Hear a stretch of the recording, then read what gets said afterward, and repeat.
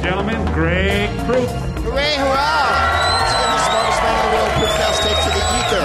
Here from the Mile High City, where we are high, a mile above the earth, Denver, Colorado, the most salubrious comedy club to be found down here in Larimer Square. The Comedy Works, right underneath Arapahoe and 16th, or wherever the hell we are. It's exciting to once again be here, of course, in Colorado. As you know, Colorado, one of the most progressive states in the country, in so much as they leapt forward into the new millennium, leaving the other states in this area panting behind them in the dust with their petty bourgeois mores tied about their neck like an albatross. This is finally a club I can come to and smoke a joint in front of the manager before the show, and they go, "Hey, how's it going?" They have the legal marijuana here in Denver, Colorado, and I know that... But, Greg, really, does that in and of itself make a place superior to another place? Yes. Yes, for so many goddamn reasons. You can go to any state in this country, in the Rocky Mountain area, or even in the nearby Midwestern area. If you go further south into the Rust Belt, Bible Belt area, and then down into the Southwest and the Southeast, and buy guns anywhere you fucking like, and go to all the strip joints you like, and go to all the churches you want, and visit little places that say live bait, that has a giant trailer out in front that sign says live bait on it, with an arrow that the bulbs have been out for 25 years. Then they blink, blink, dead, dead, blink, blink, blink, dead, dead, and two of the letters have fallen off, so it doesn't say live bait, it says I've bit, so it's blink, blink, I've bit, blink, blink, I've bit, blink, blink, I've bit. You can do that fucking anywhere in the United States. But you can't walk into a place, an establishment in Alabama or Oklahoma or Florida and buy weed over the counter like a grown-up adult tax-paying citizen.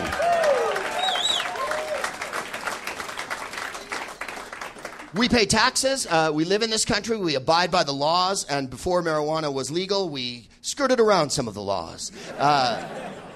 But I do think it is a prerogative, and I think that Colorado has led the way more than one way. Obviously, Washington and Oregon are coming along, and then we'll see about California and perhaps New Hampshire in the next couple of years. I foresee in the next 5 to 10 years, as I'm sure you do, that the dominoes will tumble. And when they saw what a money spinner it was here, after the first week in Colorado, what was the first week's profits, like $20 million or something? That's just undeniable. There's nothing any state can do that can generate that kind of income. They can't have a muffin sale. And no one is barfing up that kind of money for recreational stuff. And that's what it is. Let's call it what it is. Before, when you had to have a card here, like we do in California, it is medical. And you go to dispensaries. Now it is recreational. How is that cool, Greg? What about young people? You know what? Young people are hipper than you fucking think they are. First of all, they know what they're doing. Second of all, they don't smoke dope as much as older fucking people like me. Or dope, if you want to call it that. I left the E off that one. And why? If cigarettes and alcohol are legal, why shouldn't marijuana be legal? Let's be very fucking honest about that. Alcohol and cigarettes do a great deal more damage than marijuana could ever fucking dream of doing. Yes, someone else want amen. Can I get a fucking witness? I'm not going to talk about it the whole show, but I wanted to start off with it because I think it's an imperative in this country in a lot of different ways. Because one thing leads to another. And I don't mean that everyone who smokes dope's cool. That's a tried and true... Yeah, exactly. Or that everyone who smokes dope is nonviolent. I think gangsters and bikers and Rastas have proven that you can get high as fuck and shoot the shit out of a town. But I will say that it doesn't do anything to diminish a town. In fact, it increases tourism and increases revenue. It makes it a destination. And way more, may I add, than a casino does. You can't imagine how many towns I've been to in this great country and adjoining great countries like Canada, or even Australia and whatnot, where you go and all of a sudden there's a big casino and everyone's losing their money all the time. In my opinion, gambling, do what you like. I'm not a moralistic person as far as sin goes. I say, as long as you're not spilling some sort of bodily fluid on my food. Do whatever you want. You know what I mean? So, but I'm afraid I didn't really want to stop on that visual there, but I did.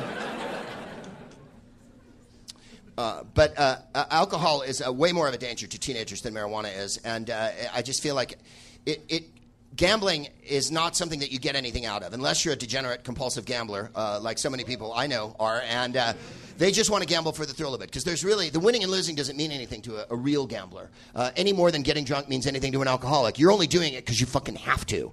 The rest of you can go into a casino, I'm sure, and have a good time, lose $50 or whatever, or more realistically, get drunk, lose $400, and then cry. And then drive home the whole way going, fuck, fuck, fuck, fuck, fuck. Right? That's what gambling is. You might as well take your money and just throw it out of the back of the fucking truck on the way to the casino, because you're about that. If you think that machinery that's programmed to beat you has your fucking best interest in mind, that you can put money into a machine and press a button and pull a handle and it is going to somehow relate to you, you're looking mathematics in the eye. And you must never look mathematics in the eye. Because mathematics will come back and bite you in the ass. 0 1 0 1 0 1 0 1 1 1 0 1 0 1 1 1 1 0 0 0 0 1 1 1 1. I could flip a coin up here all fucking night long and ask you guys to call heads or tails. And the odds are exactly the same every time I toss it, whether it's going to come up heads or tails. It doesn't, if it comes up tails 52 times in a row, that doesn't mean, fuck, it's coming up tails again, man. This is crazy. No. That's metaphysics. That's not gambling. If you can make a coin land the same way every time, please come with me, because we got some bars I want to hit. Then why do you bring it up, Greg? Because essentially it's this. America needs a big spanking, and America needs to get off its fucking Puritan misery high horse. And because the election's coming up in 18 months' time, and because we had that hideous fucking charade of a midterm where all the sharing, caring people stayed home, and we let all the fascists fucking vote, and we've got this same insane crew in Congress who believes in Jesus and other fictional characters have a fucking say in your life.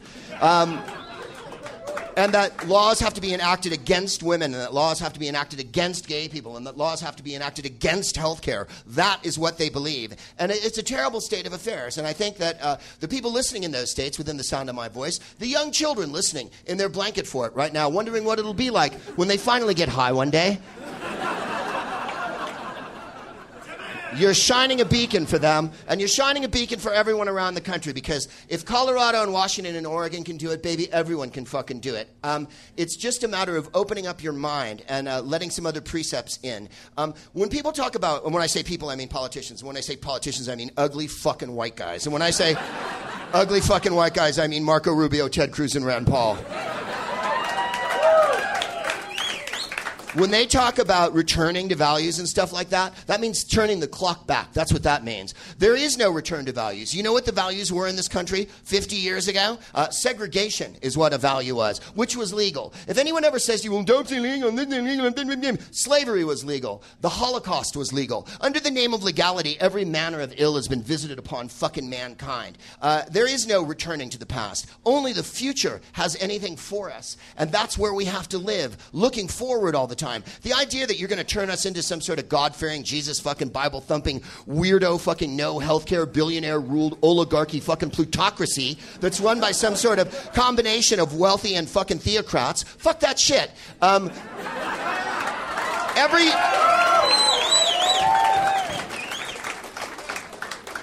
Every woman in this room and every little girl within the sound of my voice has the opportunity to fucking hold national office in this country. That was not possible 50 years ago. We may have a woman president. We've had women secretary of state. The next president is going to appoint Supreme Court justices. It's very likely they might appoint a couple more women to the Supreme Court, which absolutely, that is what progress is. Going back to values doesn't mean anything except to the people who are afraid of what's going to happen tomorrow. And what I'm afraid of is that theocrats and plutocrats will take control of everything, and we won't have a say. Perpetual war and living in fear of terror is not civilization. It is a malformation of people's ideas, goals, and desires. We all have the right to have 3 squares a day, be able to buy dope if we want to, and live our lives as we fucking see fit, no matter what gender or bias or sexual orientation or whatever fucking bizarre belief system you subscribe to, even if it's Christianity, and good for you. I don't mean to bang on Christianity. It's just that these elections get very Jesus-oriented. It's like, I got more Jesus than you do. No, I got more Jesus than you do. And it's like, Jesus doesn't fucking care who's president. God so doesn't. Let me just hip you to something. The ultimate being of the universe that controls all of our destinies, that hung the firmament of the stars, cares not at all who the leader of the United States is. She's busy voting for Hillary. That's what's going on. This is my wife sent me this. Jennifer sent me this from the Denver Police Department. This is from April 19th. The Denver Police Department tweets, and they use little musical notes on their tweets here. That's why it's different from the Ferguson PD and some other police departments.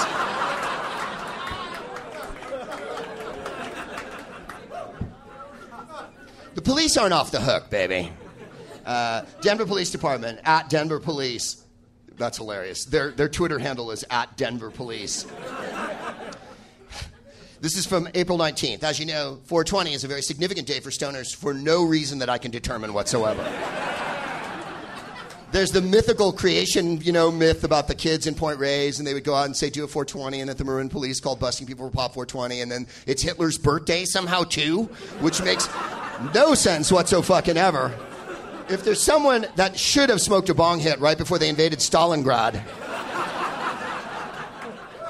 Ach du Liebe, what am I thinking? It didn't work for Napoleon, it's not going to work for me.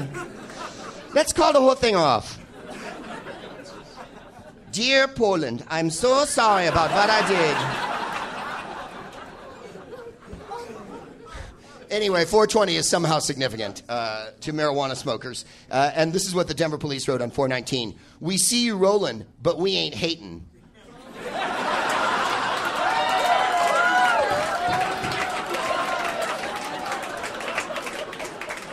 Evidently, the Denver police are wearing their hats sideways now.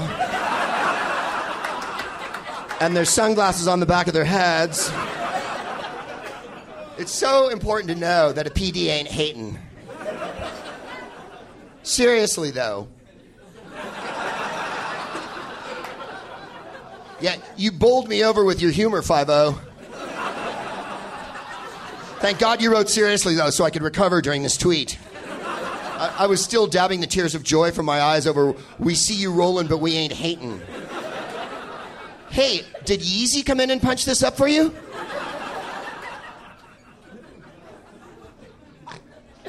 Hashtag Denver. Please remember to hashtag consume responsibly this 420 weekend. Well, I just checked into my hotel today, and I goes, how'd it go last weekend? And they went, it was pandemonium. So I presume people did consume responsibly in the most pandemic way you possibly could. I was given a map at my hotel today. I said, they go, do you want the fun map? And I knew what that meant. Because even though marijuana is completely legal here, and I know you're not supposed to smoke it and, blow it in a baby's face or whatever. I'm sure there's rules. Now, say the baby was dressed as a cat. And you were so high you couldn't tell the difference. I could probably argue that in a court of law. So she said the fun map, and that doesn't mean bars either. It means, and this is what it says on the front, and there's what can only be described as a 70s softcore logo here. You can verify that. Thank you very much. Marijuana map. Spelled Mary, M-A-R-Y, as in, Mary, Mary, why you bugging? Mary, Mary, I need your hugging. Based on the Monkees. For adults, and I think they give it the softcore logo because it says, for adults only. 21 and older. But I'm 18 with a legal guardian. Marijuana. You've got to be of legal drinking age for no reason that we could determine. Mind you, if you have a job from, 15, 16 on, you're paying taxes, and you can serve in the armed forces from, 17 on, and face imminent death and dismemberment, and that's by our own army and armed forces, and the danger therein of going through training and just being in those areas, much less an enemy firing on you, and yet somehow you can't drink or smoke marijuana. If I were president, and thank God I'm not, Because I don't think the first meeting of the day should be like, Jesus Christ, you guys, I'm fucked. I need a Big Mac and a beer.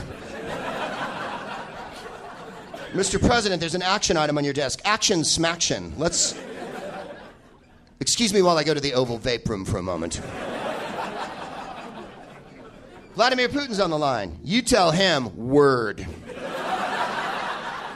He may be Putin, but I gotta be scootin', and I ain't hatin'. If I were president, the first thing I'd do would be lower the drinking age and the marijuana age to 18. There's no reason when you reach your majority at 18 that you oughtn't be considered an adult every which way. If you can get married and have sex and serve in the armed forces, why can't you have a fucking beer? Recreational dispensaries locations map. This is what's different than your town. I'm talking to you, Bismarck. I'm talking to you, Omaha. I'm talking to you, Reno. I'm talking to you, Dothan, Alabama. Your town, when I check into the hotel, does not give me an adults-only marijuana map that says recreational dispensary location map. They've made it very simple, which I find highly humorous. The world's giantest fucking symbols for each dispensary with what appears to be a fake red pushpin stuck into the map. Like we're in Churchill's war room during World War II. It appears that the 7th Panzer Division is crossing Aurora right now. This is so stoners can find shit. And by the way, it makes it more confusing because the first day I looked at it and I went, what corner's that on? Is it in the middle of the block? Here's some of the names of the places. Live Green, Bud Cellar, in parentheses, Rocky Mountain High. True Cannabis, spelled T-R-U. Because, you know, like I left the E off dope before, sometimes it's just true, not true. Medicine Man. The Green Solution, fuck yeah. There's a lot of those. And then for you, Greek Luther Burbank horticulturist types, Tetrahydro Center. We decided to take the sex and fun out of marijuana. If I go to a hydro center, I don't have to have a hose inserted in me, do I?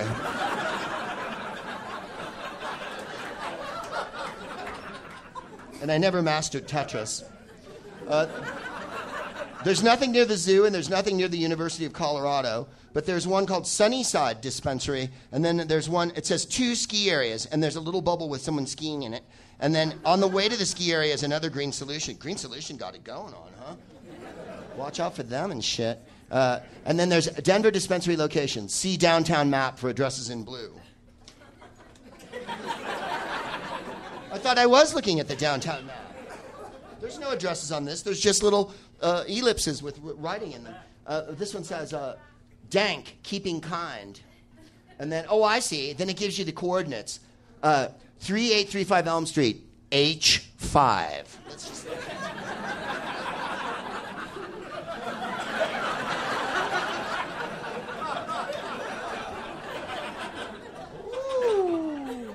It's on Elm.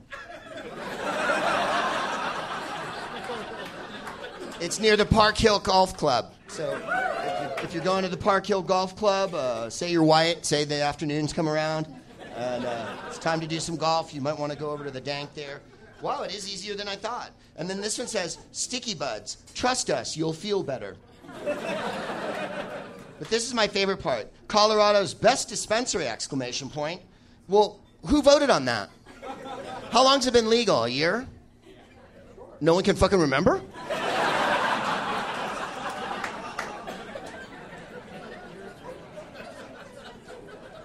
Fantastic. MMJ America. Forget the rest, choose the best. So, with all this marijuana smoking, no one has come up with anything more creative than's been used for every fucking wings place in the world. Really? Forget the rest? You know, when you're selling marijuana, I wouldn't use forget anything as my slogan. Forget to pick up your children. Forget to turn the heat off under the macaroni. But remember to choose the best. And then my favorite, Cannabis Cup certified. Fuck, when they run around with no certificate, I am leery of that. The slogans are hilariously the same as they were for any old bar. Colorado's best marijuana experience. I don't know. I think taking a ride up into the mountains and burning one and watching a goat clamber down the hill might be the best experience. Colorado's herbal alternatives, they don't have a slogan. Medical cannabis mastered. Flowers, clones, concentrates, edibles, drinks, lotions, pipes, vaporizers, and everything in between. Yee! And then at the bottom it says, home of the dab stash. Do you know the dab stash has been wandering without a place to make its own? No domicile, no abode. Just think of the dab stash wandering up and down the streets. Can someone help me? All I need is a superheated plate that's very dangerous to operate.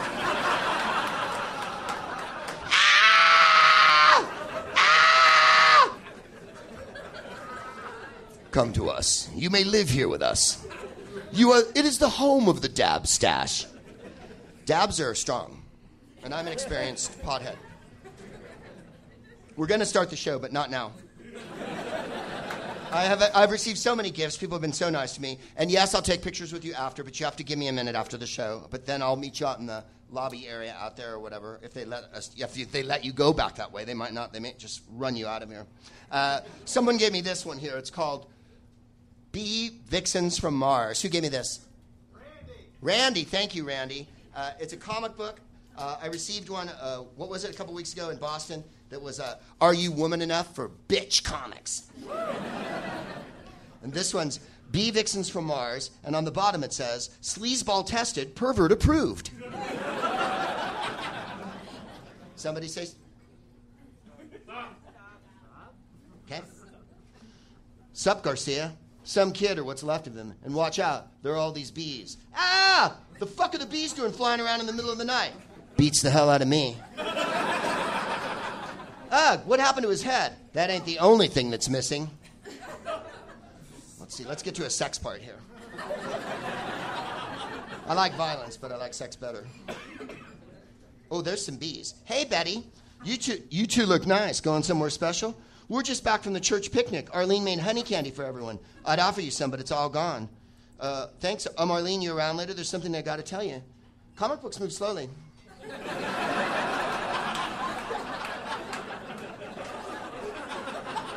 Oh, then they all turn it... Oh, I don't want to spoiler alert. Turns out Arlene and her friend were fucking giant bee people. Thank you for that, Randy. I'll be reading that later in my room with great interest. And there's another comic book on the other side. Bee Vixens from Mars, Part 2. They hunger for the flesh of men. As do we all, really. Let's see what else we got here. A very nice young lady gave me this. What was your name, darling? Remember this box? Hi, Paula. Thank you for this. Oh, I see what's in there. Well, thank you very much for that. I appreciate that.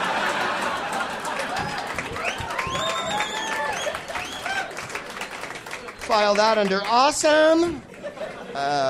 Young lady, you gave me the cookies. What was your name? Amy. Amy, thank you. They're not cookies. What are they? Paintings. They're what? Paintings. Paintings? Yes. Oh, well, let's have a look. Yes. And it says, I'm ready for Hillary. I love it. I'm ready for anyone who's not a man. But Greg, there's been 44 men in a row. Why not let the magic continue? Because as Led Zeppelin said, now's the time is now. I've had it. I don't want another man. I don't care. I know there's people, you choose what you like, do what you like. I never tell you what to do. And as I always say, suspect everything everyone tells you all the time, including me, because I have a giant agenda. We've had enough men be president. It's way too fucking late in the game. When Chile and Brazil and Pakistan and India, all fucking, and Ireland and New Zealand and Canada, all beat you to the fucking punch, you've got to fucking checkity check your shit. Amy gave me a beautiful painting that says, Wild Boars. Thank you very much for that. Fuck you, I was born in a cane field. Thank you so much. What a beautiful night that was. And there's a small, what appears to be a muntjak, is it? Thank you. An ephemeral emotional support muntjak. We'll put that right there. And then this one says, oh, it's Choupette, Karl Lagerfeld. Thank you. That's so nice. Look, kittens, another cat. Fuck you, you pussy. Hey. Be nice to people and shit. It's not a person, it's a two-dimensional rendering of a cat. So are you. Yeah, well, even a two-dimensional rendering of a cat knows that this show hasn't got off the fucking ground yet. This is the most self-indulgent, self-referential, dope marijuana, you pot-soaked fucking hippie. Have you no new ideas in your head? Kittens, I didn't expect this from you. I thought when you get to Colorado, you'd mellow down a little bit. I would, but there's no fucking oxygen. And then people burn wood on top of it, so there's really no oxygen. Settle. Thank you for that, Amy. Those were absolutely stunning, and I appreciate it. A young man gave me this, and he gave me the receipt in case I didn't want it.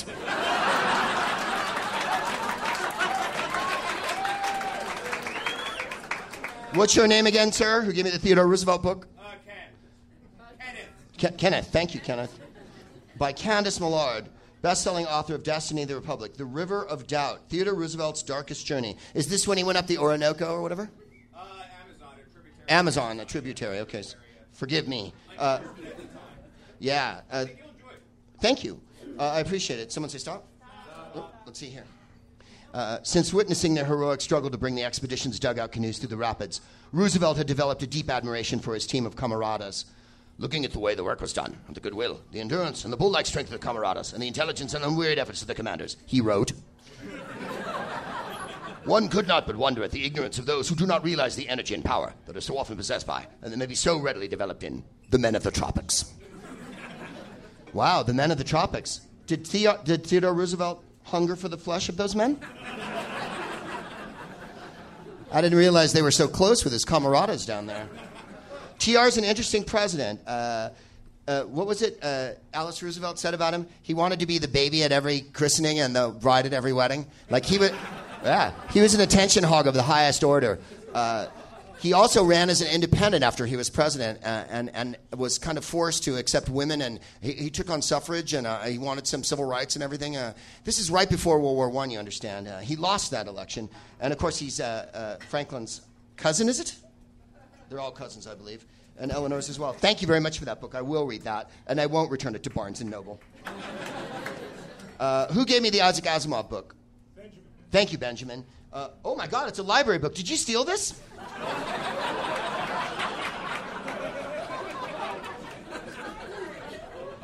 You're going to make your way in this world.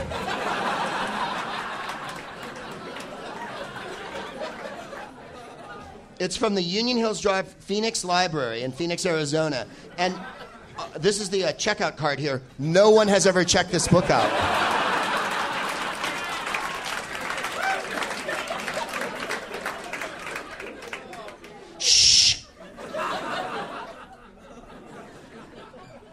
It's called Words from the Myths by Isaac Asimov. Isaac Asimov is probably one of the greatest sci-fi writers of all time. Let's just read a little of his bio here from this fabulous book that was published in, let's see here, North Canyon High School Media Center. Are you from Phoenix?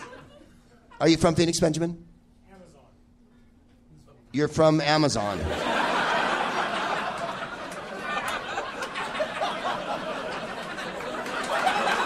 Are you familiar with Theodore Roosevelt?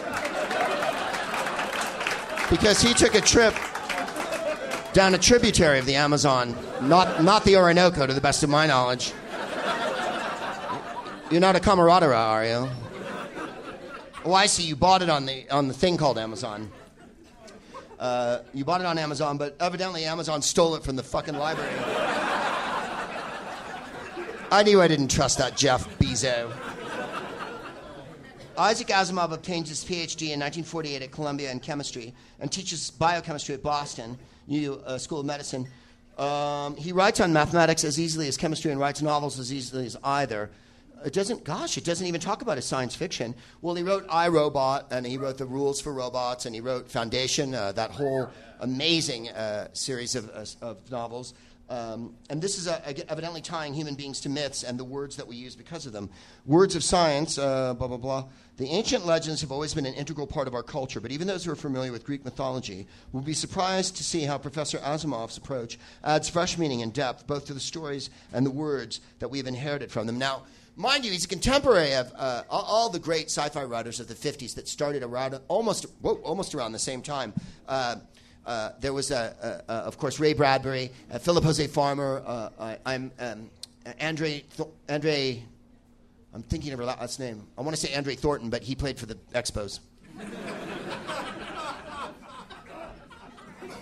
It's so terrible. In any case, then the younger guys like Harlan Ellison and shit like that. Isaac Asimov's well worth reading. He's marked a page here. Let's go to the page that Benjamin's marked, since he's from the Amazon. The first month of the year is a time for beginning a new year and ending the old. We still celebrate it as a time for looking sentimentally to the past and hopefully to the future. So it is named for Janus and called January. And of course, a man who is in charge of the doors of a building and all other parts of it is as well a janitor. Therefore, the god who presided over beginnings, entrance through a door, and endings, exit by a door, he was usually pictured with two faces, one looking forward and one backward. Now, you don't hear it bandied around much anymore, but once upon a time, you heard the expression, that guy's Janus-faced, which meant he was two-faced and was going, and both coming and going. I had no idea that the word janitor was derived from the word January, or from the god Janus. The names of the remaining months are not mythical in origin. The Romans had any number of minor mythical characters, each governing some single part of life. They had a goddess who was in charge of a baby's first step, and another in charge of its first tooth, and so on. They had special gods or spirits in charge of a particular place, and even of each particular person. The Romans called this personal spirit a genius, right? Genii. So I'm more for that. I don't want to return to the Roman Empire in any way, even though we're living in it right now. Constant war with foreign barbarians that don't share our points of view, unbelievable rich people, a completely indolent Senate that's bought and sold by fucking vested interests. The only way to win an election is to spend billions of dollars and promise people everything and then lie to them. There's a lot of similarities between ancient Rome and now, but the thing that I find more refreshing or more invigorating about this is, wouldn't it be nice to have a god for every single moment instead of one overarching dude with a beard? I don't understand how that works. I thought the Mayans had it right? The Mayans and the Aztecs had, 30, 40, 50, 80,000 gods? A god for everything. A god of this, a god of the bag, a god of kittens, a god for water, a god for drinking, a god for putting a book over here. Why shouldn't there be spirituality, and why shouldn't every moment have ritual and be imbued with value? That's what life is. The ticking off of fucking clocks of working for people as a wage slave is not what fucking life is about. The valuing of being with other people and being in the garden that other people are, and the value of every moment that we get to spend together, that's what fucking life is about. And I don't get that. People, when I was little and I had to go to Sunday school, I went because they bought me a suit. And it had a clip-on tie, because I couldn't tie my own tie when I was 6 or whatever. And I used to pretend I was James Bond after the church. And it was a cute little church in Mountain View, California. And a guy got up one day and he went, I was run over by a steamroller.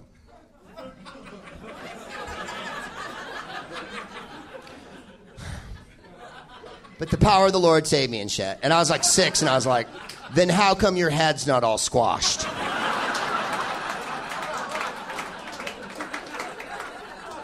Like, I looked around and everybody was buying it, Everybody was nodding solemnly. And I was like, when Yosemite Sam gets run over by a steamroller, he's all flat for a really long time. And then in the next scene, he's okay again. Maybe that's how it works. Maybe everything's like a Bugs Bunny cartoon. Then we had to go to Sunday school, and that's where I learned about the plague of frogs and the plague of hail and fire. And I remember going to see the Ten Commandments with my dad, and Moses throws his staff down in front of Pharaoh, which is geniusly played by Yul Brynner. The Ten Commandments is a hoary old piece of hornswoggle, but Yul Brynner as the fucking Pharaoh is the whole show. He doesn't have his shirt on through the whole movie, and he's wearing wild headdresses and shit. And then later in the movie, when the Jews are getting the best of him, he sulks a lot.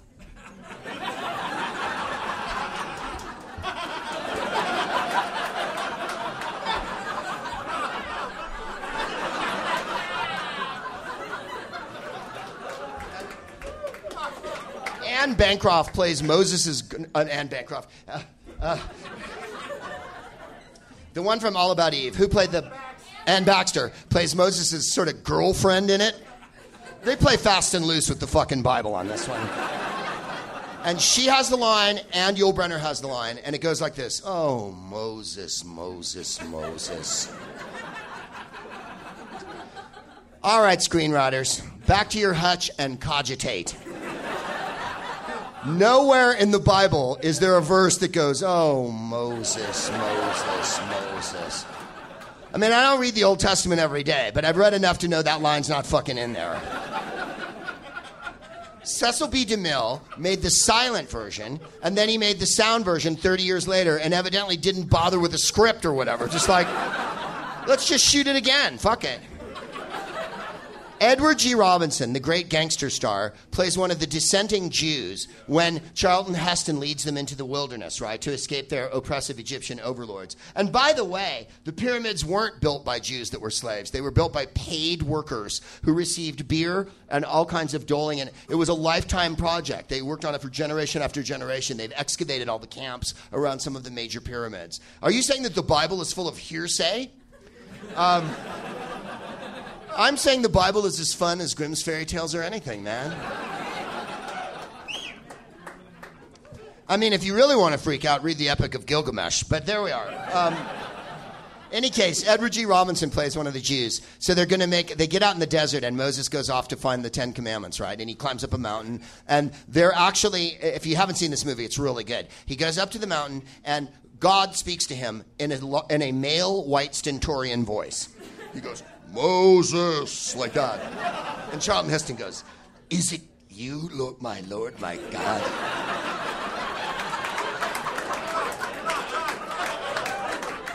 Thou shalt not kill. And a giant green laser goes, wham! And burns it into the rock. And then whatever the other ones are. Thou shalt be fat and judgmental. Thou shalt carry a gun because thine penis is so small. Thou shalt wave a Confederate flag, for thou hast no feelings for other people. Thou shalt picket abortion clinics, for you are misguided. Whatever the commandments are, I can't remember. Some of them are good. Thou shalt not kill, that's a goodie. Not covet thy neighbor's wife, that's a goodie. Honor thy mother and father, conditional.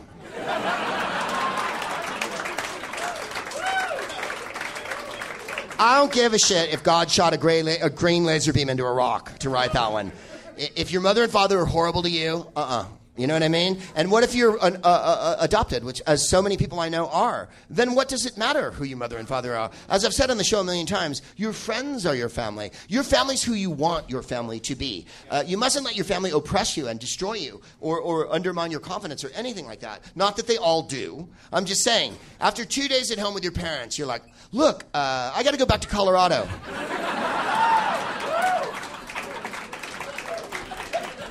Oh, there you are. They tried to make me go to rehab, and I said, no, no, no.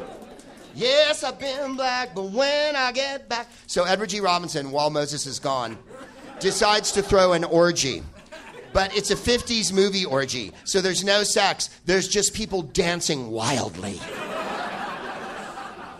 Women have like little short things on, and they've got bells on their ankles, and they're going like this, and bad Bible music's playing, you know, bang, bang, bang, bang, bang, bang, bang, bang, bang, bang, and Edward G. Robinson, and they take all their earrings and rings and jewelry, and they melt it down and make the golden calf, right? It's that chapter of the Bible. And Edward G. Robinson goes, so, Moses, where's your God now, eh?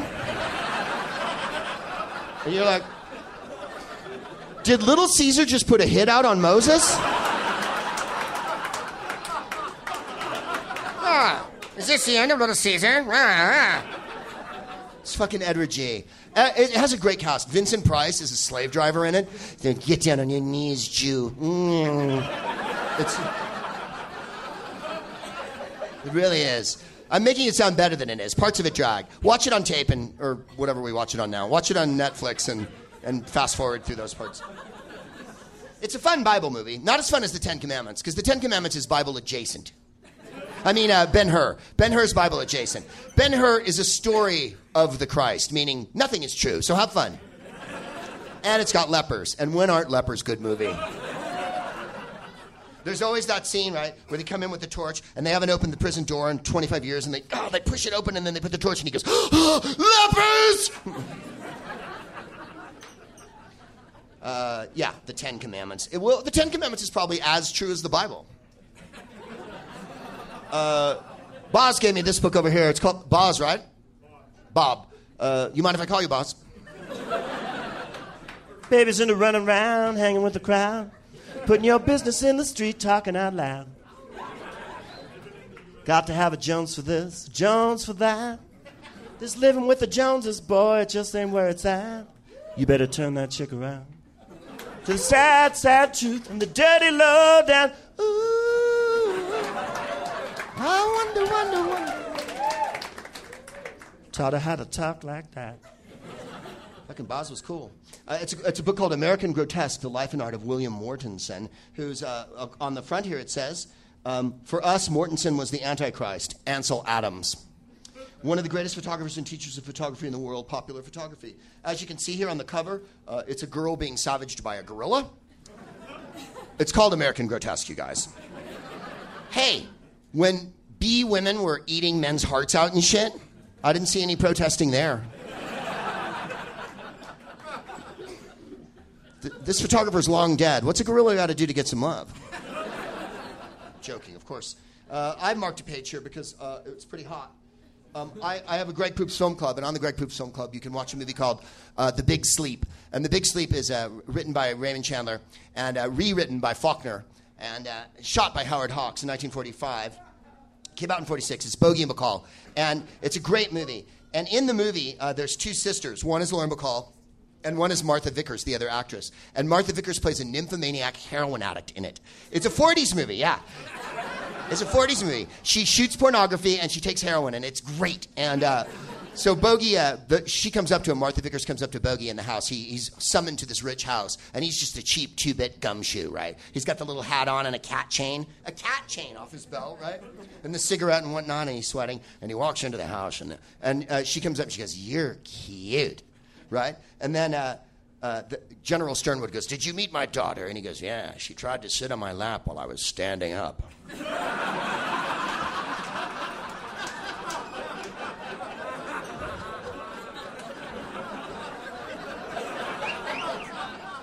In the book, she shows up at Marlowe's office and gets in bed with him. And he has to chuck her out of bed. She's a complete nymphomaniac. And in the movie, she is too. And it's a beautiful actress named Martha Vickers. And there is a very tasteful nude portrait of Martha Vickers from someone just wolf whistled, 1940. Really fantastic stuff. Thank you for this very much. It's a lovely book. Bless you. Oh, my God.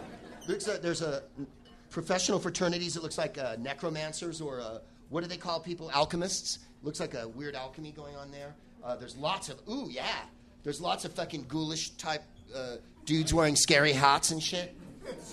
A Tibetan priest, also tilted tantric sorcerer. By the way, I have a new album coming out in summertime, and I don't have a name for it, but I think tantric sorcerer. Hello, Proop Kittens. It's me, the Proop Dog, inviting you to buy my new book, The Smartest Book in the World. It comes out May 5th, but you can pre-order it if you like at gregproops.com or smartestbookintheworld.com. It's got vodka, drugs, feminism, and how to steal fine art. Thanks for listening. Thank you very much for that, Bob. Oh, Bob also gave me this. He said he thinks we're in the same building at the same time. This is a pin from the 1984 All-Star Game that took place at Candlestick Park, which has now been destroyed in San Francisco. And they used to give these out. Candlestick Park was such a dump. At night, about 2:30 in the afternoon, the wind would start whipping up, and there'd be dirt everywhere. I've told these stories a million times. And then if you went to a night game, if you went with someone who wasn't from the Bay Area, they'd go in like a T-shirt and flip-flops and shit. And then the game would start at 7, and then at 7:45, a layer of ice would descend over the stadium. like a horrible horror movie, like a John Carpenter film, like The Fog. The fog would come in and the temperature would drop 72 degrees, and you would literally be just shivering. And so you wore a down jacket. You wore a down jacket and a fucking hoodie and a hat and gloves and a scarf, and you would order these terrible hot chocolates from the concessionaires, and we would mix them with coffee, which we called a candlestick latte. And you could smoke dope in the stadium then, too. It was great. It was completely lawless. Bless you. In any case, if the game went extra innings and the Giants won, you received a medal called the Quad Candlestick, and it was covered with icicles, and that meant that you survived a night at the fucking ballpark. They knew how shitty the ballpark was, and they gave out buttons for it. And this is the honorary Quad, a candlestick for the '84 All-Star Game, which I was at and was a tremendous game. Steve Cottle struck out 3 in a row. Fernando Valenzuela and Dwight Gooden struck out 6 in a row for the National League. Darryl Strawberry was in that game. Dale Murphy hit a tater. Tim Raines made an insane catch that no one talks about anymore. It was a very good game. Really, you can remember all that, Greg? I was high, but I do remember. I also remember parking in the shadiest fucking neighborhood of all time. I mean shady, with a capital D. And we get out of the car, and these hoodies walk up to us and go, "We'll watch your car for you."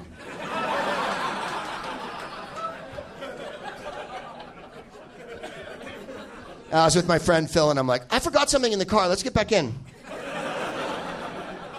Then we went and parked in the lot.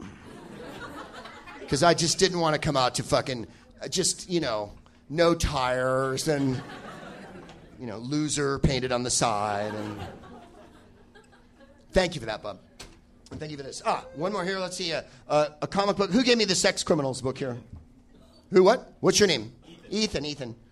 Sex Criminals, it's called.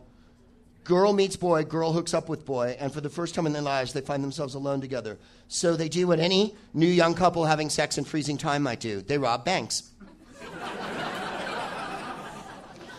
Susie has a secret. For her, sex literally makes the world come to a standstill. John has a problem. He hates his life, his job, and the special curse that makes him just like Susie. Somebody say... Let's see where we landed, whether it's a crime or a sex scene. Oh my God, they're on top of each other. She shoves, I pushed, and then, is it, I love you? This is just the worst place in the world, and you're here all by yourself. Except for me, I'm here, and it's awful. So that was that. We were fucking.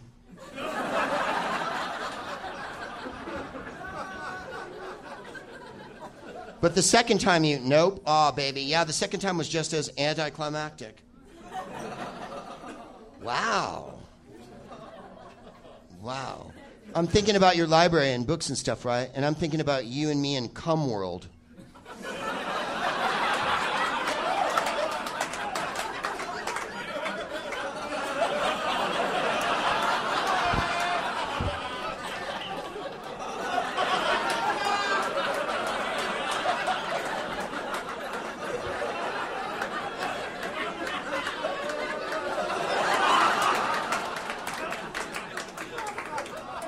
Thank you for that, Ethan.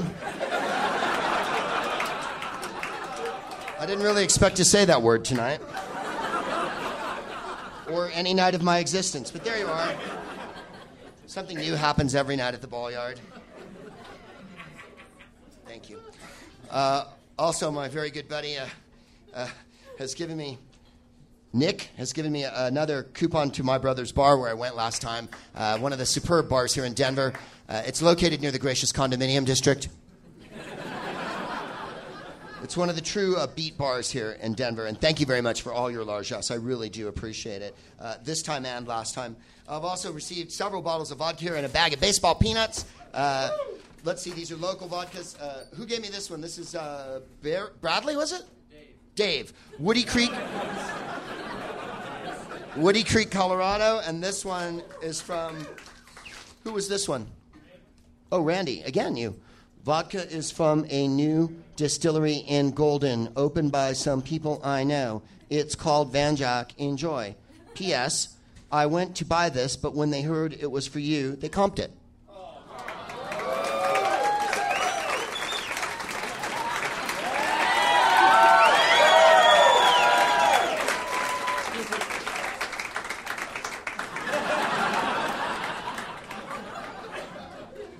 Thank you for that, man. Thank you for not buying that for me.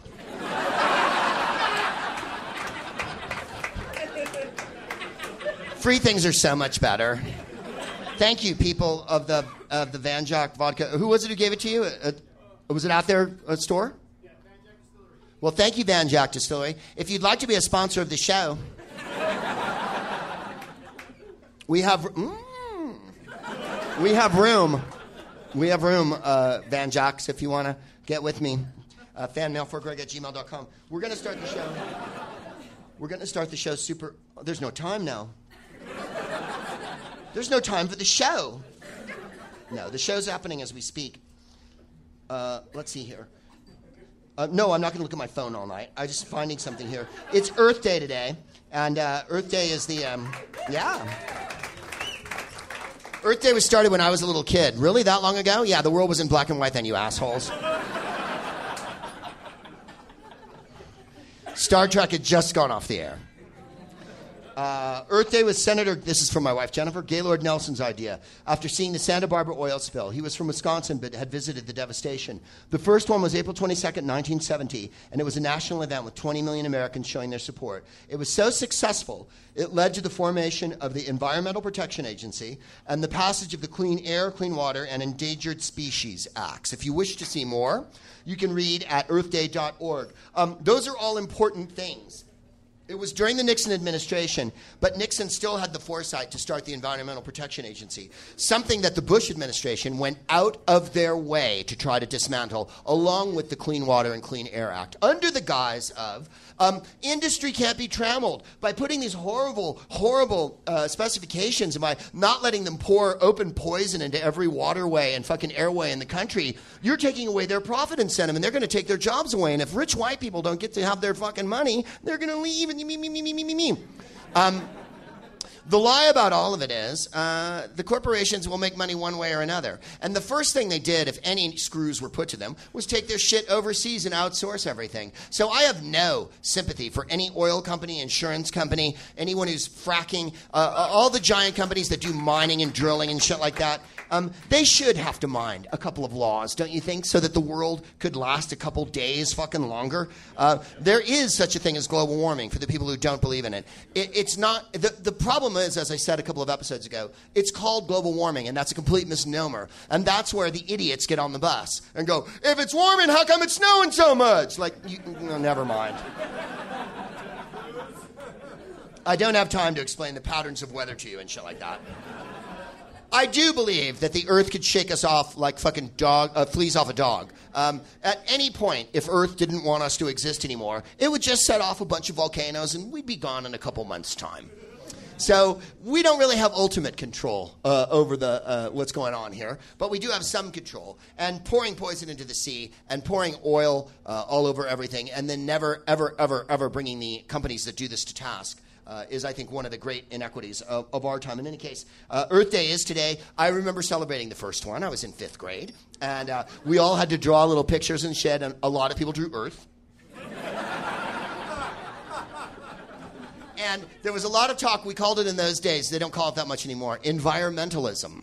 And we were environmentalists. That means that we didn't believe in pollution. That means that we picked up litter. Litter was a very big issue in those days. It was Lady Bird Johnson, who was Lyndon Baines Johnson's wife, who started the campaign to keep America beautiful. At that point, there were no garbage cans on street corners in America. People just threw shit fucking everywhere.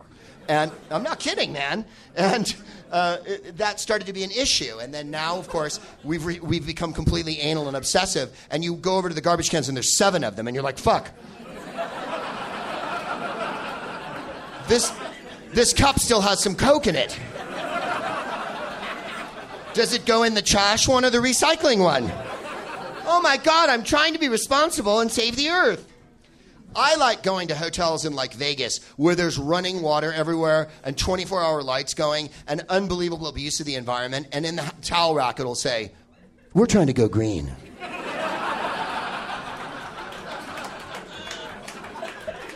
If you use a prostitute, be sure to reuse them.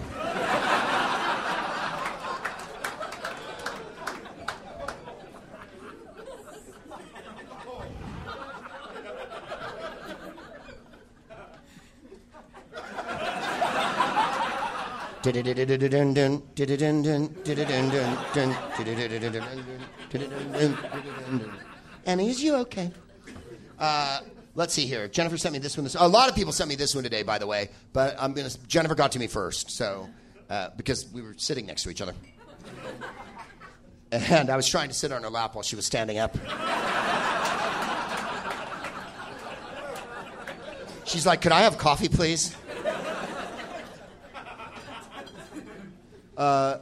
This is from the Telegraph UK, and this is the best headline you'll hear tonight. That was supposed to be funny. I could have oversold it and said, it's the best headline you'll hear all fucking year, man. But how do I know in 2 weeks' time there's not going to be a hilarious, like, bear walks into 7-Eleven headline in Denver or whatever? Traffic chaos on the M74 as dog takes control of tractor.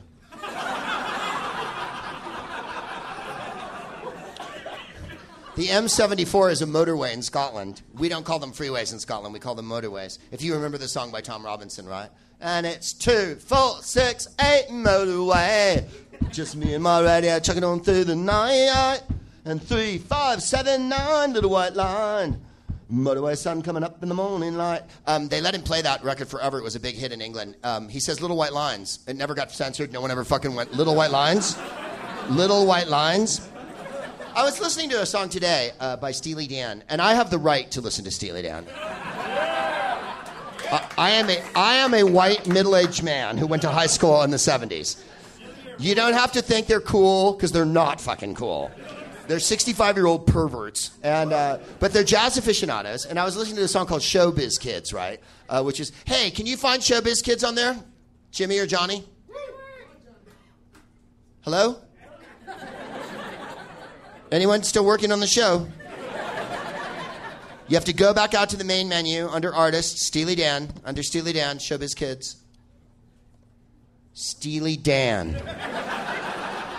I'm sure they just played here. They're on tour. They're coming in July. Well, there you are. Oh, to Red Rock, see? I'm going. Right on. That was an older, emphatic voice. Like mine. I'm going. I've been, and I loved it, man. I went and saw them in England like 20 years ago when they first started touring again, and I remember walking into the place, and it was 30,000 people in sweaters. And Steely Dan, you know, their songs are kind of a gentle groove, let's put it that way. Like, any luck? Steely Dan. Go back to the menu. iTunes, just the regular fucking menu. Artists. Go to Steelydan. Which song? It's the name of a dildo from a William Burroughs novel. It was 30,000 people in this. No? You really can't find Steely Dan on the iPod? We found Steely Dan, but we can't find the song. Showbiz Kids. There's a compilation on there called Citizen Dan. It has, I don't know, 4 fucking dozen songs on it.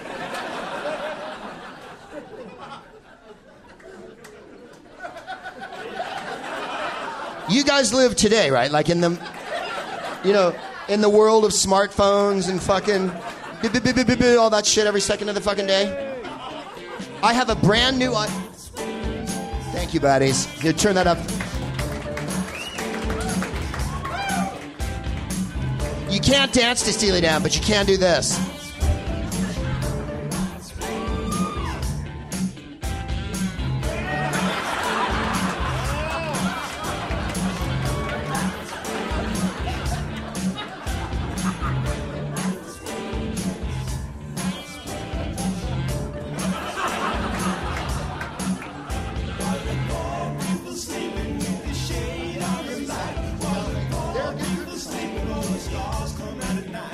While the poor people sleeping with the shade on the light.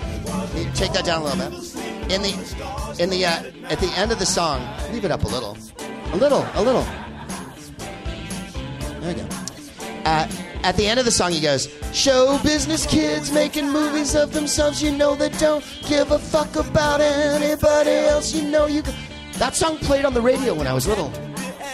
No one ever bleeped. They don't give a fuck about anybody else. I guess no one ever bothered to fucking listen to the words to any Steely Dan song. And at the Who Are You by The Who? At the very end of the song, Roger Daltrey goes, who the fuck are you?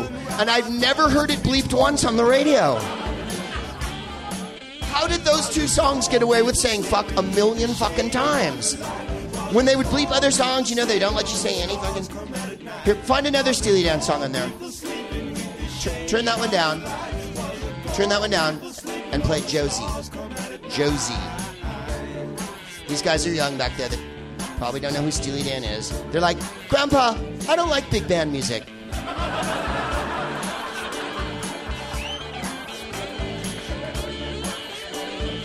Josie.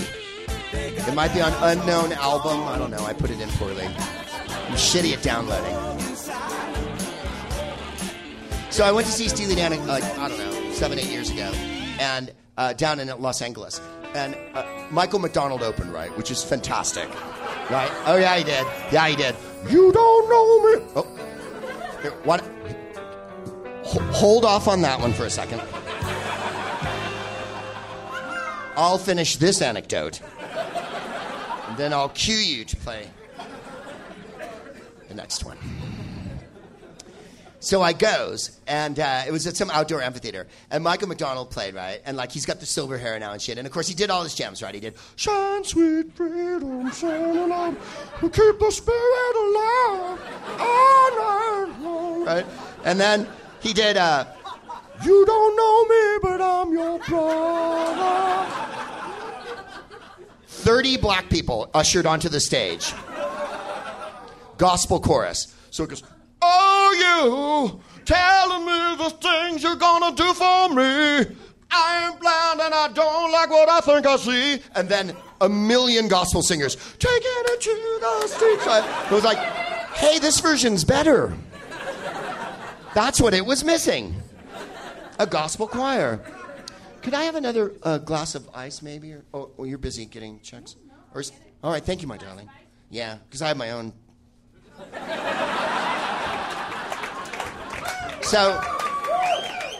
So Michael McDonald finishes, and then I go in a corner and I huffed a bone. But then I come back out, and Steely Dan comes on, and the whole crowd is my age and older. My age and older. There's like maybe 4 confused 30-year-olds there. Maybe they're an old man's date. You know what I mean? Like, the crowd actually turns into a Steely Dan song. You're dating someone underage, because almost all their songs are about dating underage girls. And I remember when I went to the one in England, my friend comes back, he went to get a beer, and he comes back to the seat, and he goes, I just saw my ex-wife. And I said, how fucking Steely Dan is that? He's like, I didn't even know she was going to be here. I'm like, that's what Steely Dan's all about. And then I wrote a little song. I met her at the Dan show. Thank you, my precious love. Thank you so very much. I'll just pour this myself, shall I? And Donald Fagen comes on. The whole crowd's old. He's old. And he goes, hiya, kids. That made me laugh. They're very good in concert. Donald's voice is kind of a hasp. Have you seen them lately? In the last few years? No. Person who's going? He can still sing, but it's a little more like, you know, the high notes aren't there. But that's what there's girls. Yeah, 10 years. Well, they just played Coachella, which is Coachella is a giant festival that they have in the desert outside of LA, so that should you want to run into a douchebag, they've all been located. They've all been transported to one area.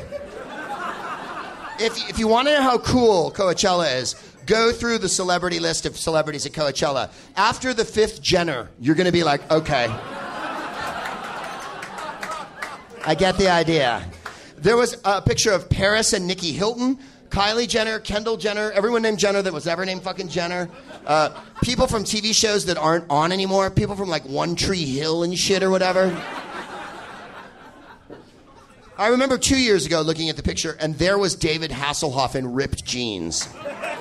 And he wasn't performing. He was there to take in the fucking, concerts.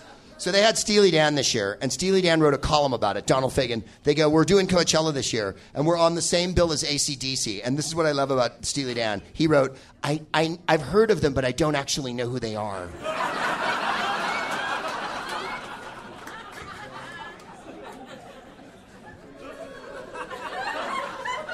What kind of fucking cocaine, jazz rock bubble are you living in that you don't fucking know who AC/DC is, man? Everybody knows who fucking AC/DC is. They might have sold more records than any group ever in the history. She was a fast machine. She kept her motor clean. She was the best damn woman that I ever seen. Just out of side to side, telling me no lies, knocking me out with those American thighs, taking lion's share. I mean, nothing rocks harder than fucking AC/DC. Nothing fucking rocks. Except for Josie. Now we're going to play Steely Dan after that?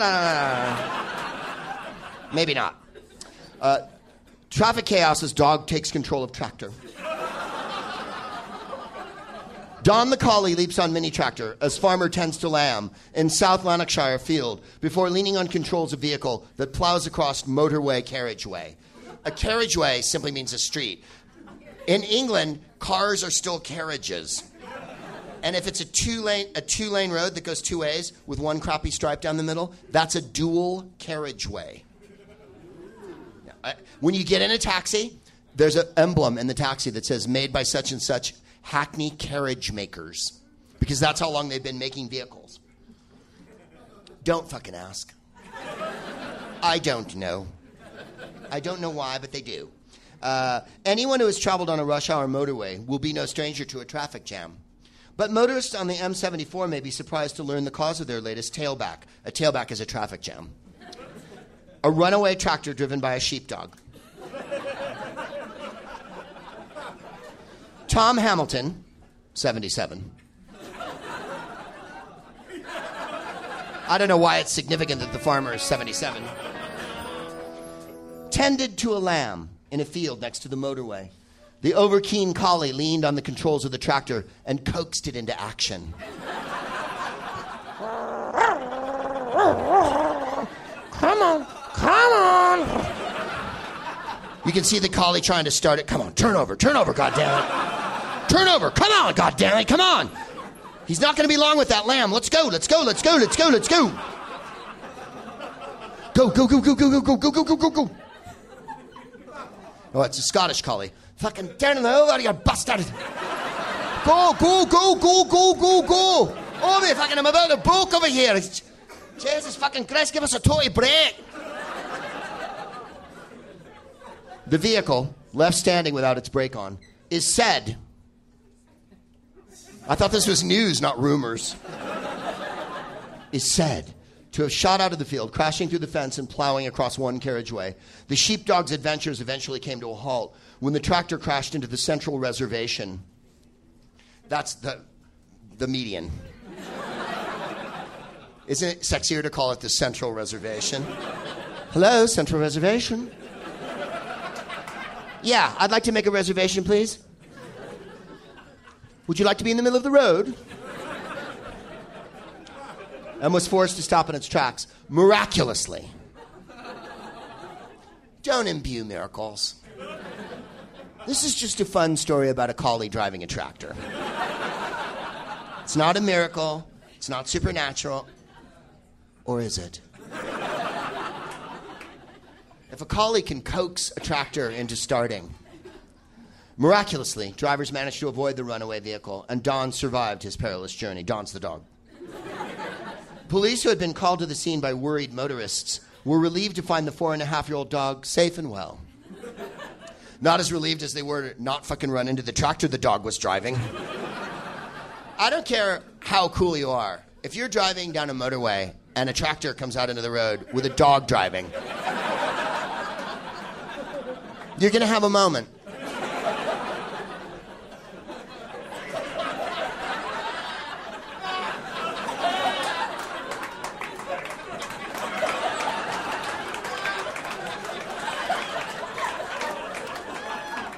Remember, we're in the UK. Honey, do you see that? That's where the passenger sits. If we're in America, I would have turned this way. We're in Scotland, I'm turning this way. Do you fucking say what I think I fucking say? Is that a wee dog driving that tractor? Knowing Scotland, the dog was drinking a fucking IPA.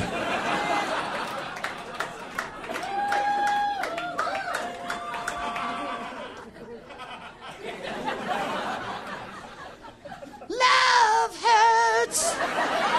Love hurts. Nazareth, great Scottish group. Actually, AC/DC's from Scotland as well. They moved to Australia. So is Colin Hay. From Men at Work. He's from Scotland as well, but he moved to Australia as well. Lots of Scottish people ghettoized in Australia in those days. They were.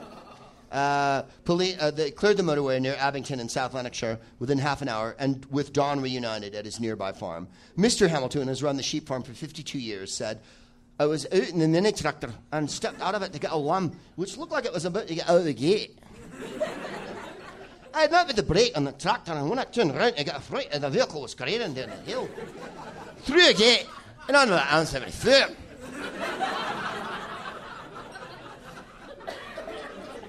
You may have noticed, they don't say careening, they say careering.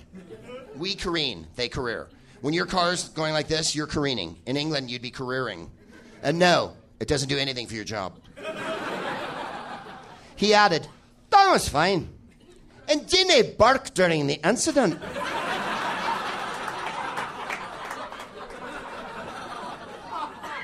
There's one thing I respect, it's a quiet motoring dog. I'll tell you what, though. I bet that dog laid on the fucking horn. Might not have barked, but it fucking...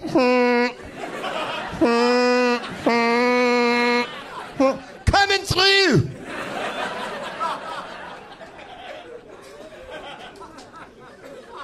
The public were alerted to the unusual scene by Traffic Scotland, who tweeted to say there was a road traffic incident, quote, due to dog taking control of tractor. Nope, not joking, it added. Farmer and police had seen vehicle in Central Res. They later declared the weirdest thing we have ever reported. The dog accidentally leaned on the controls, and the vehicle made its way out in the field. A spokeswoman for Police Scotland added, at around 8:15 a.m., a farm vehicle crashed through a fence in a field and made its way onto the M74 at junction 13. Nobody is believed to have been injured. The incident inspired a flood of dog-related puns on Twitter. Well, stand by for these.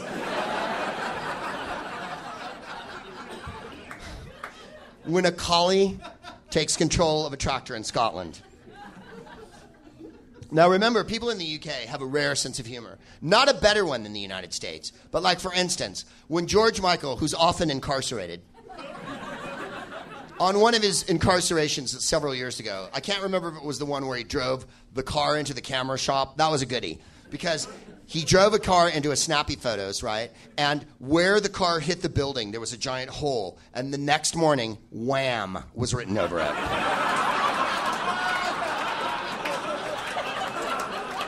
So, George Michael goes to jail, right? They put him in the lockup, or as they call it in England, the nick, right? They put him in the nick, and as he walks through the fucking cells to go to his cell, the prisoners, freedom, hold on to my freedom, hold on to my freedom, you gotta give it to what you say, right? They fucking started singing freedom. That's how funny they can be. Let's just see if the dog-related puns stand up to the George Michael test. Professor Paul Carney joked, you know, when you start a sentence with joke, there better be a joke in it. Here it goes. The Scottish parties may as well take the day off now that a dog has driven a tractor onto the M74. Well, I don't know if it's much of a joke as kind of a quip. You see, they tried to have devolution last year in Scotland and break off and be a separate country from the rest of England. Scotland was going to be their own independent nation. They call that devolution. And so they would have been like Denmark or Norway or whatever, a small 7 million people nation attached to a gianter nation with 50 million people in it. But it didn't fucking happen. And so that was the Scottish party's joke. Sarah Duggars tweeted, tailbacks on the M7. We know what tailbacks are now. On the M74 in Scotland this morning due to a dog taking control of a tractor. Magical. It's better if it's in Scottish. Tailbacks on the M74 in Scotland this morning due to a dog taking control of a tractor. Magical!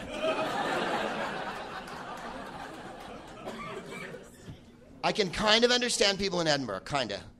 When I go to Glasgow, because this is what people in Glasgow, they substitute U's for I's, right? Like, you follow me? Like we would say fish and chips, because there's an I in fish and an I in chips. Fish and chips! So, finish the show in Glasgow, walk out, people come up. Greg! Greg! Greg! Greg! So you show! Magic! Brian! Magic! Everything's magic in Scotland. Everything in Boston is wicked pisser. And everything in San Francisco is hella. And everything in Scotland is magic.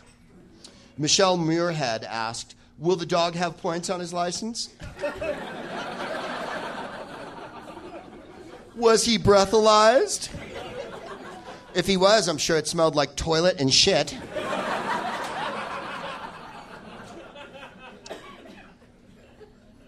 The show's going to start now.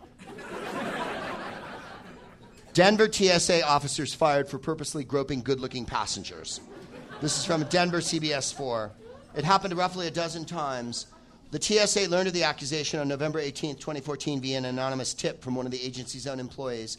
On Feb 9, TSA security supervisor Chris Higgins watched the screening area, observing the employees. At about 0925, he observed the male TSA screener appear to give a signal to another screener. The second female screener was responsible for the touchscreen system that controls whether or not the scanning machine alerts to gender-specific anomalies, according to law enforcement report. According to the report, the TSA investigator watched a male passenger enter the scanner and observed the female TSA agent press the screening button for a female. The scanner alerted to an anomaly, and Higgins observed the male TSA screener conduct a pat-down of the passenger's front groin and buttocks area with the palm of his hands, which is... Someone just whistled. So there was a signal when a good-looking guy came through. The guy'd go like... If you've ever been to Denver Airport, there's two things you need to know. There's a shitty burrito place and... a faux French place that's unspeakable. I don't know what the fuck that place is. And it's called like Le Bon France or something. I don't know. Fuck it. That one's weak. There's birds inside the Denver airport. The Denver airport is in the shape of a gigantic white person's idea of what a wigwam is. And for no good reason that I can determine, it's located 20 miles away from Denver. So you drive for 20 miles into the middle of fuck nothing. You pass a few little towns, and then there's a weird gas station, and then there's fuck nothing. Then there's a statue of a horse in the middle of nowhere.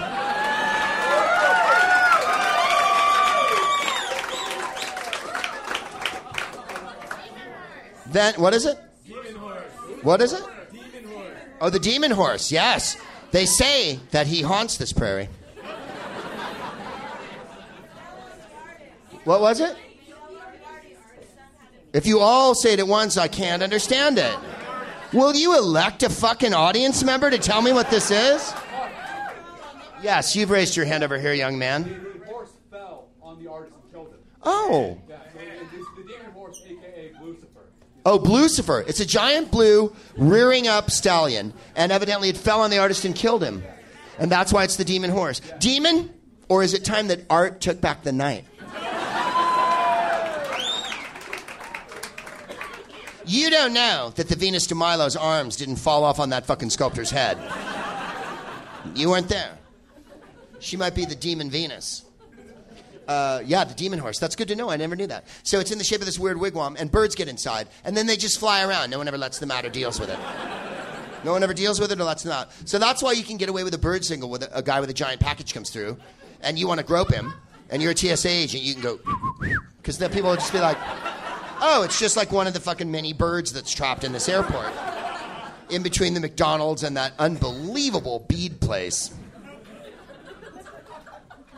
Then there's Peaks, a place to overpay for magazines.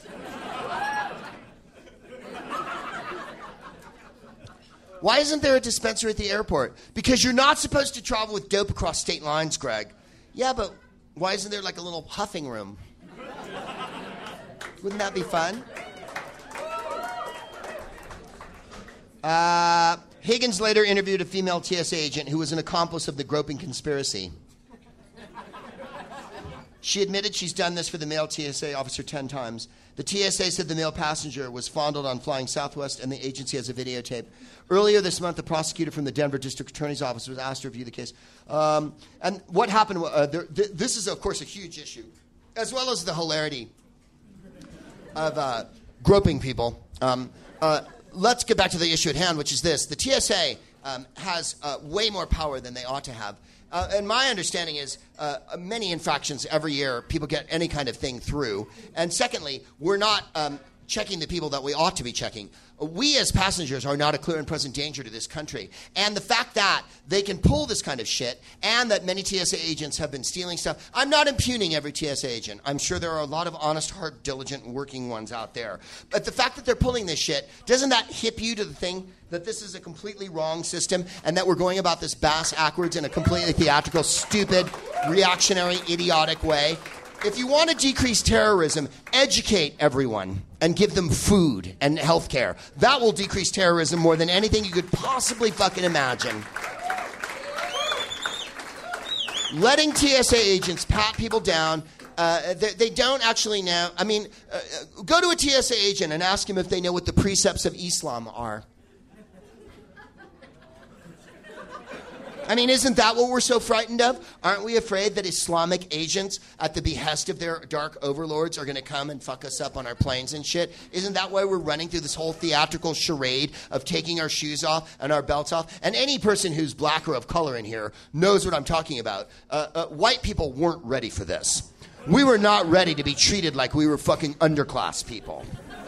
We've been used to swanning wherever we wanted to fucking go and doing whatever we wanted. All of a sudden, let me see your ID again. Take your fucking shoes off. What's your name? Where do you go? Right? Any black person knows that that's how they're treated all the fucking time by authorities. But all white people were like, fuck, this is fucked. Isn't the time done? It's been a long time. You know what I mean? If there's a line and there's TSA pre, and every once in a while some of you have probably been selected for it, I know I have. You don't have to take your shoes off. You don't have to take your computer out of the bag. You don't have to do anything. It's like going through security in the 70s. There's not even one of those weird George Orwell machines where you have to make the submissive pose to the government and have your genitals x-rayed and your children's genitals x-rayed and your wife's genitals x-rayed. And I'm very serious about this. It's an egregious, unbelievable broach of the Fourth Amendment. It's a terrible violation of all of our constitutional rights to have to be shook down like this at the airport. And don't go, well, I want to be safe. If you think at any point the United States government has your safety in mind, you are the most naive person that ever walked the face of the fucking earth.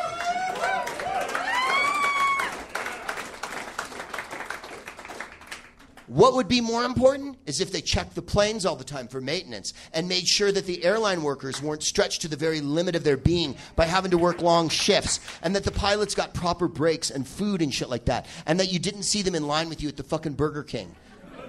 I want every pilot to have a salad and a bowl of soup and a fucking sandwich before they get on the plane. Don't eat the same shitty food I'm eating. Why isn't there a special cafeteria for all the airline crews where they can get a fucking roast beef fucking sandwich or whatever? Maintenance and treating employees like human beings is what would decrease any kind of danger on planes. There is no danger on planes at all. The danger is eating the prepackaged food that comes in the $10 cardboard box, and then you rip the fucking cheese thing open and you're like, this is disgusting.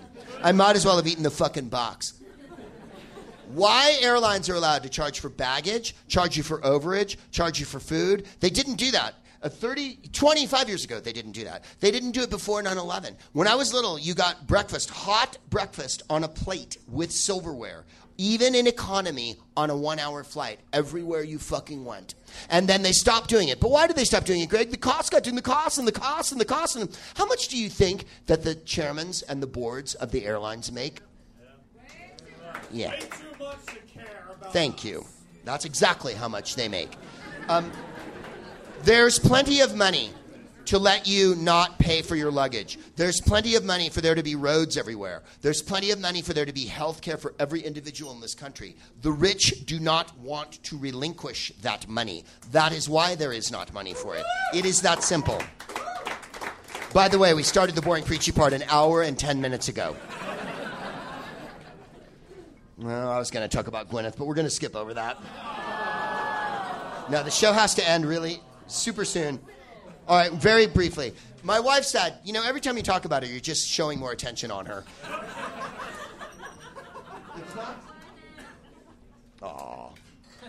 It's not so much that I dislike Gwyneth.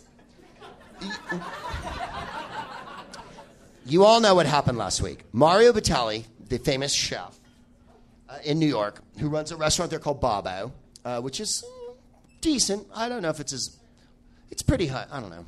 It was good. I thought the steak was a little rare, but that's how they cook it in Italy. In any case, he had a challenge, and the challenge was this. Can you live like a person who's on government assistance can live? It's called the SNAP program, the SNAP, right? And this is what we're talking about is food stamps. Now, I've been poor enough in my life to use food stamps, and I'm sure many of you in this room have lived in a way that wasn't as comfortable as you like. For instance, you didn't know from day to day how you were going to fucking eat. And this happens to a lot of people in this country. Or maybe where you were living, you were crashing on someone's couch and you just kept doing that over and over again. Or maybe you've lost your job and you were 2 paychecks, as many of us are, 2 or 3 paychecks away from complete fucking disaster, right? Which is why Obamacare has been such a godsend in so many ways. And the fact that they want to revoke it all the time is a scandal. Now, here's what I'm getting at. Gwyneth is from a nice family. Her mother was an actress, her dad was a director. And I don't think she ever went through a period where she woke up in the morning, and as I've so often said on the show, repeating a joke by Susan Healy from San Francisco in the 80s, which was one of the great jokes. She'd wake up in the morning, she said, my first thought when I wake up in the morning is I'd look around my room and go, what can I sell? When I was dead fucking broke, I was handing out flyers on Market Street. And this isn't supposed to be a sad sob story or whatever. I'm not giving you the fucking Hillary Swank I lived in a car before I won the Oscar story. I handed out flyers on the street in San Francisco outside the BART station. And I probably got, I don't know what it was in those days, like $3 an hour, whatever the fuck it was. It was like $20 a day or something. And they gave you the check at the end of the week, which was fucking horrible. And I remember about noon would come around, and I'd think, should I go over to the GNC and buy a fucking tofu sandwich, or should I go to the liquor store and buy smokes? Because that's all I've fucking got money for, right? And so you know the deal. When you are at subsistence level, when you are struggling for day-to-day fucking survival, every dollar and every penny means a goddamn great deal. I just don't think, in her experience, she's run into this in her own life. When her choices in the 90s were, should I osculate Brad Pitt's man bag, or should I let Ben Affleck enter me in a biblical way, I don't think you're facing these kind of choices. So they gave her $29, which a lot of people argued about whether that was how much money it is per week. And it is slightly low, but it was a barometer in New York, da-da-da. The point is this. She was given $29, so she said, I'm going to take the challenge. I'm going to live for 7 days on $29 worth of food. So she went to the market, and she bought 7 limes and a sheaf of cilantro and a bag of beans and a carton of eggs. Yeah, a bag of tortillas. Now, I've lost you, and I know why. If I gave you $29 and said, from right now on Wednesday till next Wednesday, that's all you have to eat on, what would be the first thing you'd fucking do? You'd go to the dollar store and you'd buy ramen. And then you'd buy a tin of beans for 89 cents or whatever, a tin of fucking Binti Moore and shit. You'd go to the fucking 99-cent store and you'd go down the fucking aisle, because for $29 at the 99-cent store, you can get 27 items. No one would buy cilantro or Italian parsley or sage or thyme or cumin or cardamom. None of you would buy a thing of nutmeg and a grater. None of you would buy condiments or a lime. You can't eat a lime. A lime is seasoning. A lime is what you put in a beer when you're out. This will just give you an idea of where she was coming from. I think her heart was in the right place. I think she meant to do the right thing. I think she went into it with every good intention. But it was like, as Harry Shearer said. Harry Shearer, the wonderful comedian, was shown by Jerry Lewis the movie The Day the Clown Cried. Jerry Lewis made a movie that was a lot like Roberto Benigni's movie Life is Beautiful. He was a clown who led children to the gas chamber in a concentration camp. That's the plot of the movie. No one has seen this fucking movie. Because Jerry Lewis made it in Europe, and he shit-canned it immediately, and it never got released, and no one's fucking seen it. He thought he was making a movie that was this bravado, fucking insightful look into man's inhumanity to man and what a clown can do and how important comedy is, blah, blah, blah. No one's seen it because, obviously, it's in the most awful taste of anything that could ever be. And it's probably not as funny as we think it might be. It's also early 70s, Jerry, so we're, you know. Anyway, Harry Shearer was invited to see the movie, and they asked him what it was like, and he said, it was like seeing a portrait of Jesus on black velvet in oil paint. The intention was there, but the execution did not live up to it. And I think that that's what Gwyneth did. She took her $29, she went to fucking Whole Foods or some overpriced bullshit, and went, I need 7 limes. 7 limes. What, one for each day? You weren't allowed to use your own money, and you weren't allowed to use anything else, only the $29. No one, so, yeah, you would buy ramen, and maybe a carton of eggs, because then each day you can make a big fucking pot of ramen and fucking put the eggs in it. Or she bought a bag of beans, I understand that. A bag of beans, a bag of rice, you put that on the fucking stove, maybe you throw something in it, whatever, tofu, whatever the fuck is not expensive. You're not going to put fucking steak or hamburger in it, because now we're talking about $8 a pound, $7 a pound. You're not even going to buy a fucking half gallon of milk, because that's what, $4.50? You know what I mean? That's fucking a lot out of the $29. You might buy a box of powdered milk if you had children, and then you could give them the powdered milk and shit. So she dropped out after 4 days. And went to a fancy restaurant in L.A. called Animal, where they serve almost only meat. Then she was found at a party with Jon Favreau at this red carpet thing, and she admitted it. She admitted on Goop, her site, that she dropped out. This is the part I wanted to read to you. It's from the site Goop. Now that cilantro is a food group. After trying to complete the challenge, I would give myself a C-.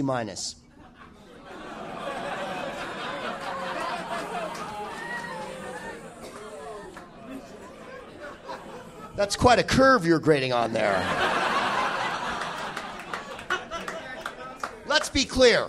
The assignment was $29, 7 days. You bailed after 4 days and went to a red carpet event with a man whose last movie was called Chef. That's not a C-. That's an F for fail. You gave yourself a C- because you let yourself off the hook for everything. When you broke up with your husband, you called it conscious uncoupling instead of, fuck you!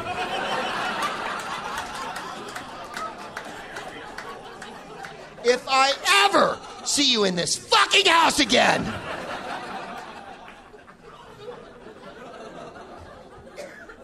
We've all broken up with people. None of us have ever called it conscious uncoupling because we're not pretend Buddhists. I would give myself a C-. I'm just going to correct your grade because I'm a PA on this. I'm a TA. I'm a teaching assistant on this. I'm going to give you an F. Straight up. F-.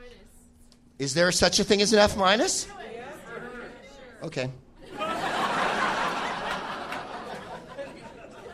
I am even more outraged, and this is where shit takes a fucking turn. I'm even more outraged there's still not equal pay in the workplace. Whoa! I see what you're doing.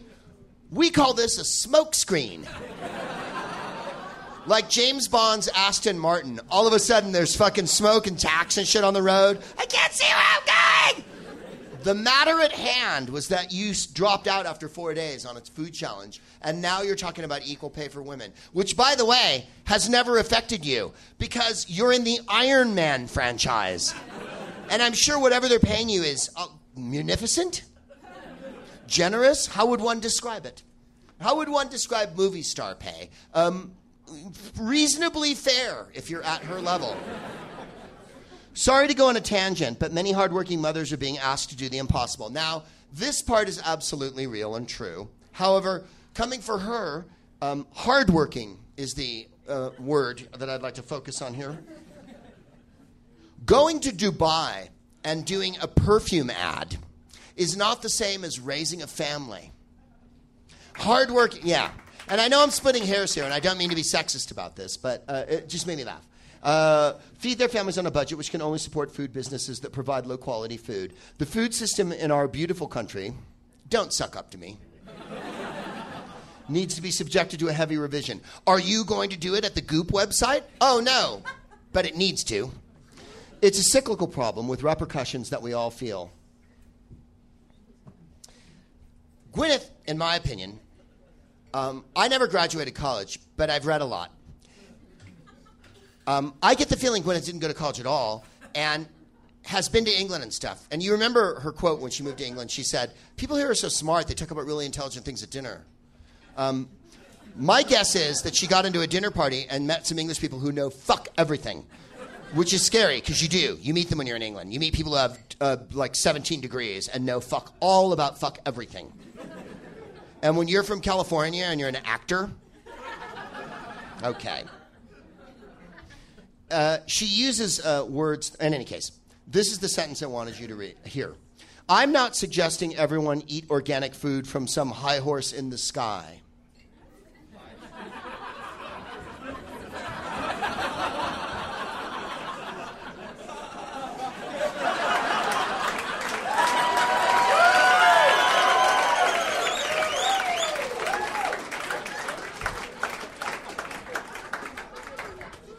I don't know where to begin. Is she saying that she presumes when she tells us to eat organic food that she's on a high horse, but not only is it a high horse, or even a demon horse, but that she's not only on a high horse, it's a high horse in the sky. Those are higher than regular high horses because they live in the atmosphere. I'm saying everyone should be able to afford fresh, real food. Well, yes, everyone should, but we don't live in that world. We live in a world where the poor are fat and the rich are thin, which is exactly the opposite of how it was 100 years ago, when the rich were fat and the poor were thin because they didn't fucking eat anything. And if a woman were paid an equal wage, families might have more of a choice in the grocery aisles, yes. Well, you're right about that, Gwyneth. Well done for at least taking the challenge, and well done for pointing out that that there's an inequity between the poor and the rich in this country. It's something that needs to be tackled every day. And even when a rich, privileged person does it, it's delightful that she bothered to do it at all. So I would like to know, though, how you ride a high horse in the sky. We've missed out on a lot of people here tonight, and we're going to pick up their people who are spinning in the universe, Gunter Grass and Edward Galeno. But I don't have any more time, but I do have this. Andy Frazier passed away this week and is swirling in the heavens. Who's Andy Frazier, I hear you ask? Well, rightfully you ask. Thank you, buddy. He's the bass player from Free. Now, you need to cue this up, Jamie, because we're going to play it, or John, as soon as possible. Don't play it until I tell you. Andy Frazier died at age 62 after suffering from cancer and AIDS, was best known for his songwriting and bass playing in the British blues rock band Free. Their 1970 song, All Right Now, which Frazier co-wrote with Free singer Paul Rodgers. Paul Rodgers, of course, went on to be in Bad Company, right? And Bad Company had all those songs from the 70s and shit like, what was it? Yeah. Bad Company, and I can't deny, rebel souls, deserters we are called, right? Bad Company's a goodie, and then moving on, that's my favorite one. And then I Feel Like Making Love, which has the least tender chorus of any. One out, bow, one out, bow, one out, bow. I feel like making. No, you don't.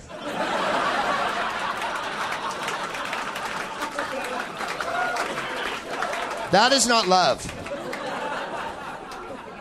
I feel pressured.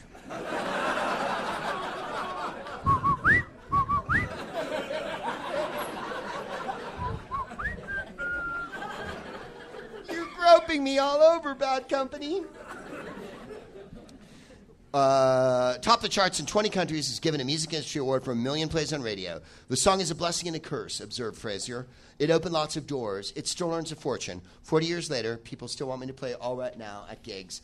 With its nimble-fingered chordal bass solo, All Right Now became Frazier's most famous composition. He wrote lots of other songs, and he worked with lots of other bands. He was not in Bad Company, and brought him admiration from a generation of electric bass players. It also led to a remarkable commercial success for Free, whose profile peaked in 1970. And you can go online and see the Isle of Wight live concert by them. In any case, that has been the show this evening. I want to thank you for being the smartest crowd in the world. I've been the smartest man in the world. You've been the smartest crowd in the world. For every page that you turn for you, be a satchel page. And every bell that rings for you, be a cool papa bell. And if you have to buy bonds, make sure they're Gary U.S. bonds. This one's for Andy Frazier. Fucking crank that shit up.